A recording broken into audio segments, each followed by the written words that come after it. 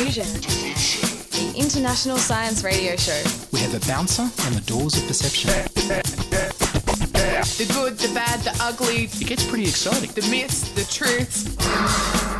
Toxicology. Astroseismology. Magnetism. The dark side. Genetically engineered potatoes. Planetoid. Planetoid. I love that word.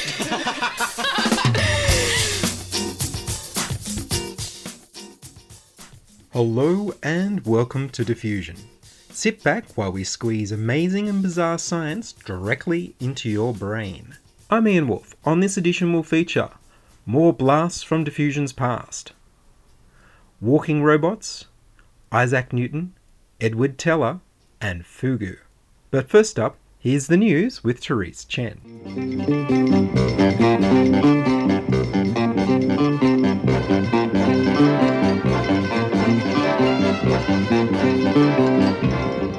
Remember the stories of soldiers who only let others pass once a correct password was spoken? Well, it appears that birds have also adopted this method as a means to tell their young apart from cuckoo birds. Cuckoo birds are parasitic. They lay their eggs in a host's nest, and upon hatching, the chicks eject the other eggs and monopolize the foster parents. What results from this is a co-evolutionary arms race, where the parasitic species develop strategies to mimic the host, whilst the host species develop their own recognition patterns. Co-author Professor Sonia Kleindorfer of Flinders University in Adelaide says that they focus on the dynamics of an acoustical arms race between the superb fairy wren and its most common brood parasite, the Horsfield's bronze cuckoo bird, when they were doing research on anti-predator vocalizations. In their study, which has been published in the Current Biology journal, they discovered that females regularly call to their unhatched eggs once the embryo is well developed. A comparison of these recordings to the chicks' begging calls revealed that they both shared a similar element. The scientists performed cross-fostering trials to determine whether this was an innate or learned trait, and found the highest similarity between foster mother and nestling calls, intermediate similarity with genetic mothers, and least similarity with parasitic Horsfield's brown cuckoo chicks, indicating that the chicks indeed learned the password during incubation. When they followed this with playback trials, they found that the fairy wren mothers behaviorally discriminated between begging calls. Parents and others attending their nestlings will only feed them if their begging calls contain the learned password, said Sonia. A prior study, in 2003, also found in instances where only the cuckoo chick was present, 40% of the fairy wren parents abandoned the nest entirely. It is speculated that the wrens are able to use acoustics as a method to distinguish between their young due to differences in incubation period. The mother wrens produce the call from the 10th day of incubation till the first egg hatches. So in the case of the fairy wren hatchling, having an incubation period of 15 days, the chicks are exposed to the mother's call for 5 days. In contrast, the cuckoo chicks hatch after 12 days. As a consequence, the time of exposure to the call is cut short, and the ability to mimic or learn the call is reduced. Whilst prior studies have shown evidence of acoustic recognition in fairy wrens, this study is one of the first which has found evidence of the learning being prenatal. Co-author Mark Holber, an animal behaviorist at the City University of New York, has said that the future research could focus on how these chicks learn these calls. In the future, we'd like to do some brain imaging on the embryos using non-invasive functional MRIs, he has said. We want to see how these embryos are listening, practicing, and learning these relevant vocalizations. Potentially, the cuckoo chicks will also eventually circumvent this tactic by evolving their sensory and cognitive development such that they too will be able to learn the password.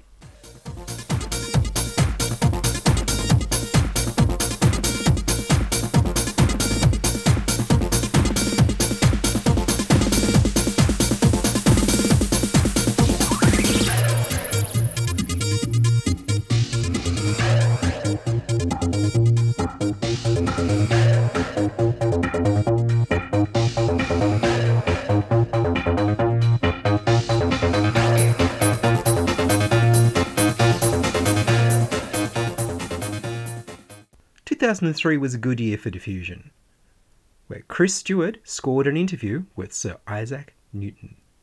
Sir Isaac Newton, thank you for joining us. And so you should. Right.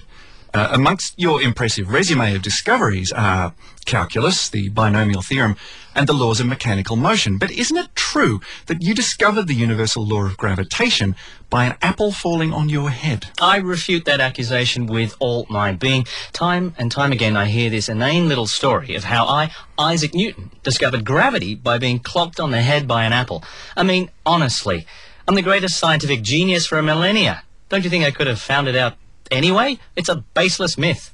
Besides, it was an orange. You were raised to the House of Lords and served there for a number of years representing the University of Cambridge. But your only recorded contribution to any debate in all those years was, and I quote, "Could someone open that window?" It was a hot day. Things were pretty stuffy already, and the Earl of Sandwich opened his lunchbox. All I'm going to say is that his sandwich idea is not going to catch on if it consists of raw onion and blue vein cheese. Anyway, look, you were also head of the Royal Mint for many years when you served with distinction.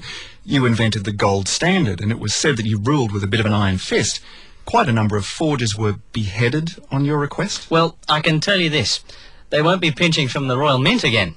And I'm sure their heads will grow back with time. You're most famous for your work in physics and mathematics, but few people know you were obsessed with alchemy. In fact, you have written some 1.3 million words on the subject, more than twice the number you've written on physics. What do you have to say about all of those years wasted on alchemy? Look, buddy, discovering fundamental laws about the nature of the universe doesn't come cheap. And if there's a rumour going round that you can turn lead into gold, well, gee, think of it. You're the most famous scientist in Europe. You'd have to have a crack at it. But you were already a fairly wealthy man. How many rich people do you know totally unconcerned with money? Good point. What about your famous altercation with Leibniz over the discovery of calculus? Look, I'm a bit sensitive about that one. It's really just a bit of Anglo-Frenchy argy-bargy. Though I thought at first. He said you didn't. Did. Didn't? Did too. Your famous third law of motion states that for every action, there's an equal but opposite reaction. How do you respond to the fact that some people have taken this philosophy out of the physical context and applied it generally in sociology, theology, even psychology? Well, they may have abused the concept, but I won't say those people are entirely misguided. For example, if you keep asking me irritating questions, that's action. Then my reaction is to reach across this table and... Professor Newton, thanks for your time. More from the amazing Chris Stewart from 2003 shortly. But first, Tim Baines reported on the 2003 Nobel Prize in Medicine and its connection to molecular machines and poison fish.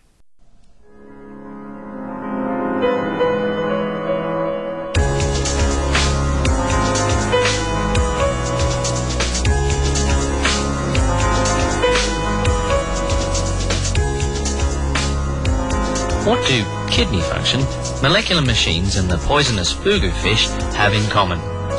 They're all in the next minute of Science on Discovery.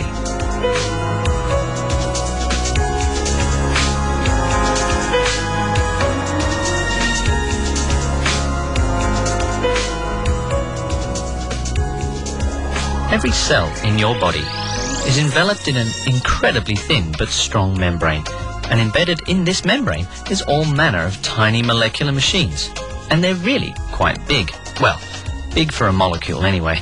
Thousands of times bigger than a water molecule. Most of these machines are proteins, which might do jobs such as grabbing nutrients and carrying them through the membrane into the cell. One of these molecular machines is a pump.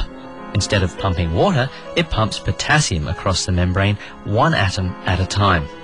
This might sound like it's kind of slow, but these potassium salt pumps are actually very important, and they're everywhere, especially in nerves.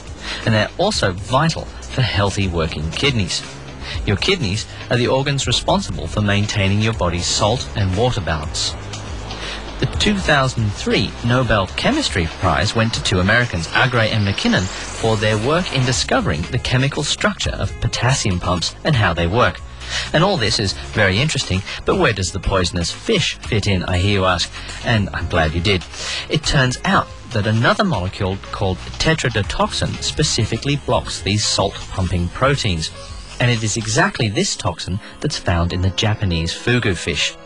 The fugu is considered an exotic dish, but before you eat it, it has to be carefully prepared by first removing the poisonous parts.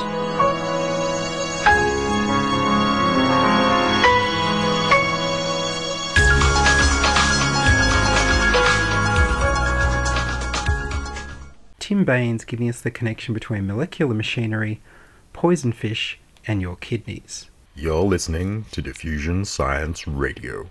Diffusion at 2SER.com. Brought to you across Australia on the Community Radio Network, into Sydney on 2SER, and over the internet on www.diffusionradio.com. Next up, Chris Stewart reports on the life and 2003 death of the inventor of the hydrogen bomb, Edward Teller. Several weeks ago I spoke with Dr. John Forge, a researcher at Griffith University who thinks about the morality of scientific research for military applications. One of Dr. Forge's conclusions about this difficult subject is that even research designed for defensive strategies may be morally suspect, since research done in the name of defense can always benefit an offensive strategy. A scientist can't ever really say that their war research is purely defensive. I wonder then what Dr. Forge would say about the life and work of Edward Teller, the famous, some would say infamous physicist who died recently on September the 9th. Edward Teller worked on the Manhattan Project that developed the atomic bombs dropped on Hiroshima and Nagasaki. He went on to lead the development of the even more powerful hydrogen bomb and strongly advocated the escalation of nuclear stockpiling during the Cold War. Teller advised US presidents on the importance of war research and the Star Wars missile defense system. He was a brilliant and controversial scientist, lauded by friends as a true patriot, and reviled by politically opposed colleagues. Edward Teller was born in Budapest in 1908, but left there to study for his PhD in physics in Germany, ironically because Teller feared for the career prospects of a Jewish scientist in Budapest. When Hitler came to power in Germany and Jewish science of any kind was denounced, he escaped to London and eventually to the United States. Teller's experience of Hitler's regime led him to join the Manhattan Project, the unprecedented scientific endeavour to develop an atomic bomb before the Nazis. The Manhattan Project aimed to create a weapon that used the energy released when an atom of uranium is split in two, a process known as fission. After the atom is split, the two pieces have less mass than the original uranium atom, and that small amount of missing mass is converted to a huge amount of energy.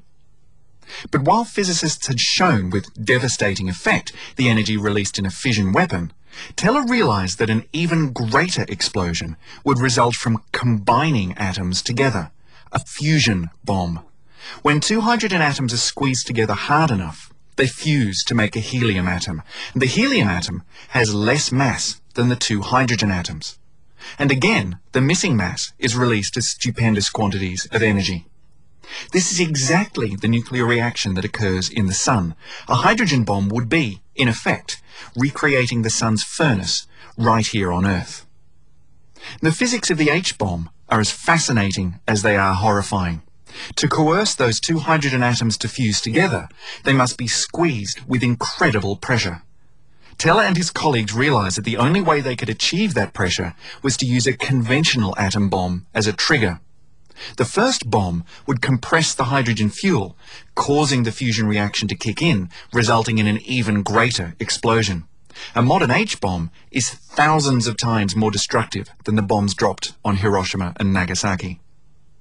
But Teller understood that a fusion-based hydrogen bomb in the hands of an enemy would be a much greater threat than a conventional atom bomb. After the war ended, when most of the Manhattan Project scientists went back to their pre-war research, Teller continued with his work on the H-bomb. His influence on government military spending became much stronger when the first Soviet atom bomb was tested in 1949. If they could build a fission bomb, then they might build a fusion bomb. In the 1950s, the Cold War had begun, and Teller entered a new era of controversy. He testified against his old colleague and leader of the Manhattan Project, Robert Oppenheimer, during the McCarthy trials. Oppenheimer was known for his left leanings, and Teller's testimony led to Oppenheimer's security clearance being revoked. After that, many scientists and former friends refused to even shake Teller by the hand. With the build-up of nuclear weapons by the USA and the Soviets in the Cold War, Teller joined the lobby for a missile defense shield, Ronald Reagan's beloved Star Wars project, a plan that he defended strongly even after the collapse of the Soviet Union. Let it be easy, too easy perhaps, to condemn Edward Teller for his apparent warmongerish advocacy of nuclear weapons research. Yet here was a passionate, articulate scientist who had witnessed firsthand the oppression and brutality of the German regime, something most of his American colleagues had not. He was a man who believed in the use of nuclear weapons not for offence, but for deterrence, never to be used but to be kept as a threat. He rarely expressed regret for any of his work. When he did, it was for the use of atomic weapons against Japan. He believed the threat of use would have been sufficient to force Japan to surrender. Now, none of this justifies his position. It simply underlines the inherent difficulty of judging a moral position for weapons research. Edward Teller was a man of scientific vision, an educator, a lover of physics. He was also a passionate nuclear weapons advocate, the father of the H-bomb. In his death, the scientific and political communities can once again consider the many conflicting issues surrounding the morality of war research. And that was Chris Stewart reporting on the life and death of Edward Teller on 9th September 2003. Earlier this year, Julianne Popple and I spoke with Arwen Cross about military walking robots. Do you remember those Imperial walkers from Star Wars? Those big war machines that walked around? But they were driven by stormtroopers, or at the end by Chewbacca. But Boston Dynamics, a robotics company, is working on a similar concept for a real-world robot, and this one won't need someone inside to drive it. A couple of years ago, they came up with a prototype called Big Dog, and this prototype of a four-legged robot that can walk through all terrain has now developed into a new machine known as the LS3. This robot is designed so that it will be able to act as an assistant to armed forces. So the idea is that it can act as a modern-day pack horse by following soldiers through a rough terrain and carrying their gear. Funnily enough, it's rather noisier than a horse. It sounds a bit like a motorbike with its engine, and it looks somewhat spookier because it's this walking metal machine. But I guess the interesting part from a science point of view is how this LS3 walker from Boston Dynamics, how it actually gets around. So this robot has 4 legs and they move around using hydraulics.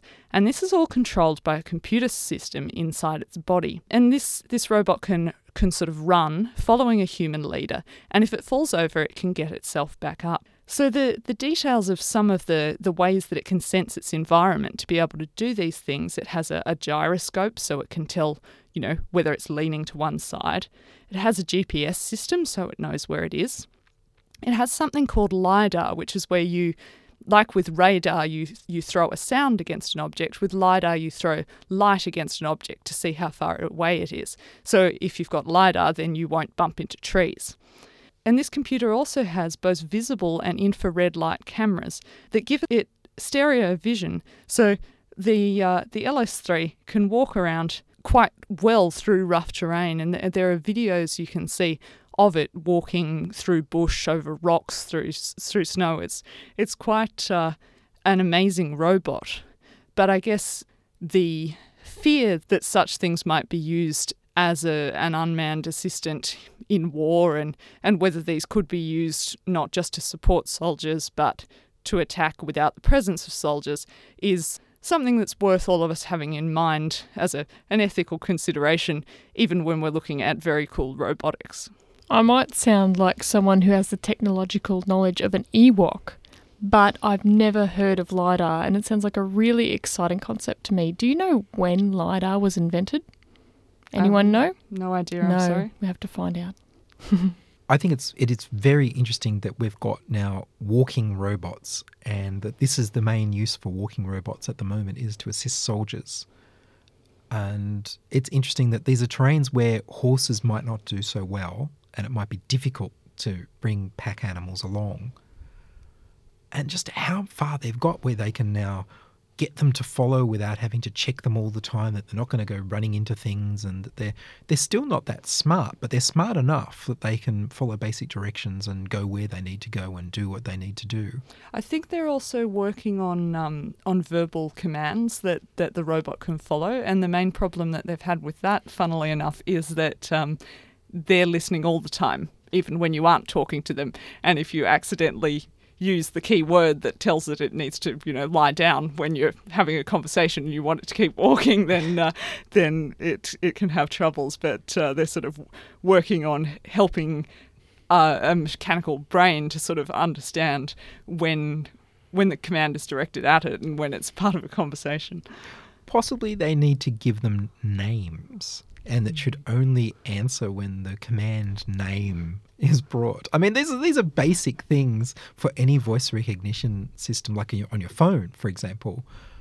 Certainly on an Android phone, you can give it a wake-up name. You don't have to go with the one that's built into the phone. Oh. You can choose to say computer or whatever it takes. And perhaps your tone of voice might be the thing that tells it that it's a command rather than just a word. And certainly, even in science fiction, the Star Trek characters have to tell the computer, do this. So maybe it's not such a disadvantage for us to be doing that too. And when you talk to your dog and you tell it to go outside or stop eating the pet rabbit or whatever, you use its name. Yes. So I think there's conventions that we just have to apply to inanimate objects that are now animate. One of the other cool robotics projects I've seen, which I'll have to find out more about for another program, was robots designed not for war but for interacting with people, and specifically some of them are designed to interact with children and play with them and sort of give you sort of a gaming experience that is both on the screen and with an interacting robot in the room with you. And could you use this as a way of playing a game with your grandparents over the phone who don't live near you to both be playing with this robot from two ends? But that might be for another time. Very interesting stuff. I know that robots and personal interactions are a big thing in Japan, where they're concerned about having robot carers for the elderly because they don't think they're going to have enough young people and to look after so many elderly people with their aging population. And so you need robots that people can relate to, as well as robots that do the job. Yeah, and I think that the different purposes of robots, from sort of war machine pack horses to carers for the elderly to children's toys to houses that control their climate and throw out your rotting tomatoes at the bottom of the fridge, all of these purposes share some technologies, but I guess thinking about the design and what we want it to do rather than just about the technology is fascinating. Yes, it is, and don't mention the drones. And make sure we get the programming right and don't get them mixed up. Yes, there's probably a movie in that.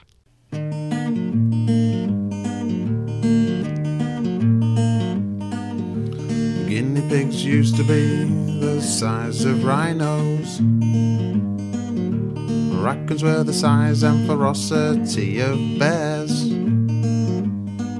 Oh, it's a fact, so deal with that. It's a fact, yeah, deal with that. The moon is moving away from the earth by 4 centimetres a year. And when it's gone, we are all well and truly buggered.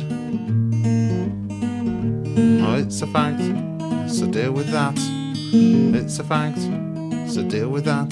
Blue whales are bloody massive, their tongues weigh as much as an elephant. Its heart is the size of a car and some of its blood vessels are so wide that you could swim down them. Oh, it's a fact, you deal with that. It's a fact, so deal with that. Your average pillow of about 6 years old is made up from 1/10 of skin, living mites, dead mites, and mite dung. Oh, it's a fact, so deal with that. It's a fact, so deal with that. It's a fact, you deal with that. It's a fact, deal with that. Ducks, quacks don't echo. Fact. It's a Fact. Deal With That was written and performed by Sam Greenwood. And that's all from us this time on Diffusion. Send your congratulations, standing ovations, gasps of amazement and helpful suggestions to diffusion@2ser.com. That's diffusion@2ser.com. Subscribe to our podcast on the Diffusion website, www.diffusionradio.com. That's www.diffusionradio.com. Or you can find us on the 2SER iPhone app, which is free. Contributing to this program, Julianne Popple, Arwen Cross, Therese Chen, and from 2003, Tim Baines and Chris Stewart. I produce Diffusion in the studios of 2SER in Sydney, and Diffusion is broadcast nationally via the Community Radio Network. I'm Ian Wolfe. Join us inside your audio device of choice for more science wondering next week on Diffusion Science Radio. Looking at the URL, the first thing that sticks out is the colon. And how about a slashing or cutting sound for the slashes? To complete the experience, we might throw in the HTTP and maybe some kind of download sound. www.diffusionradio.com. Lachlan Watmore on guitar.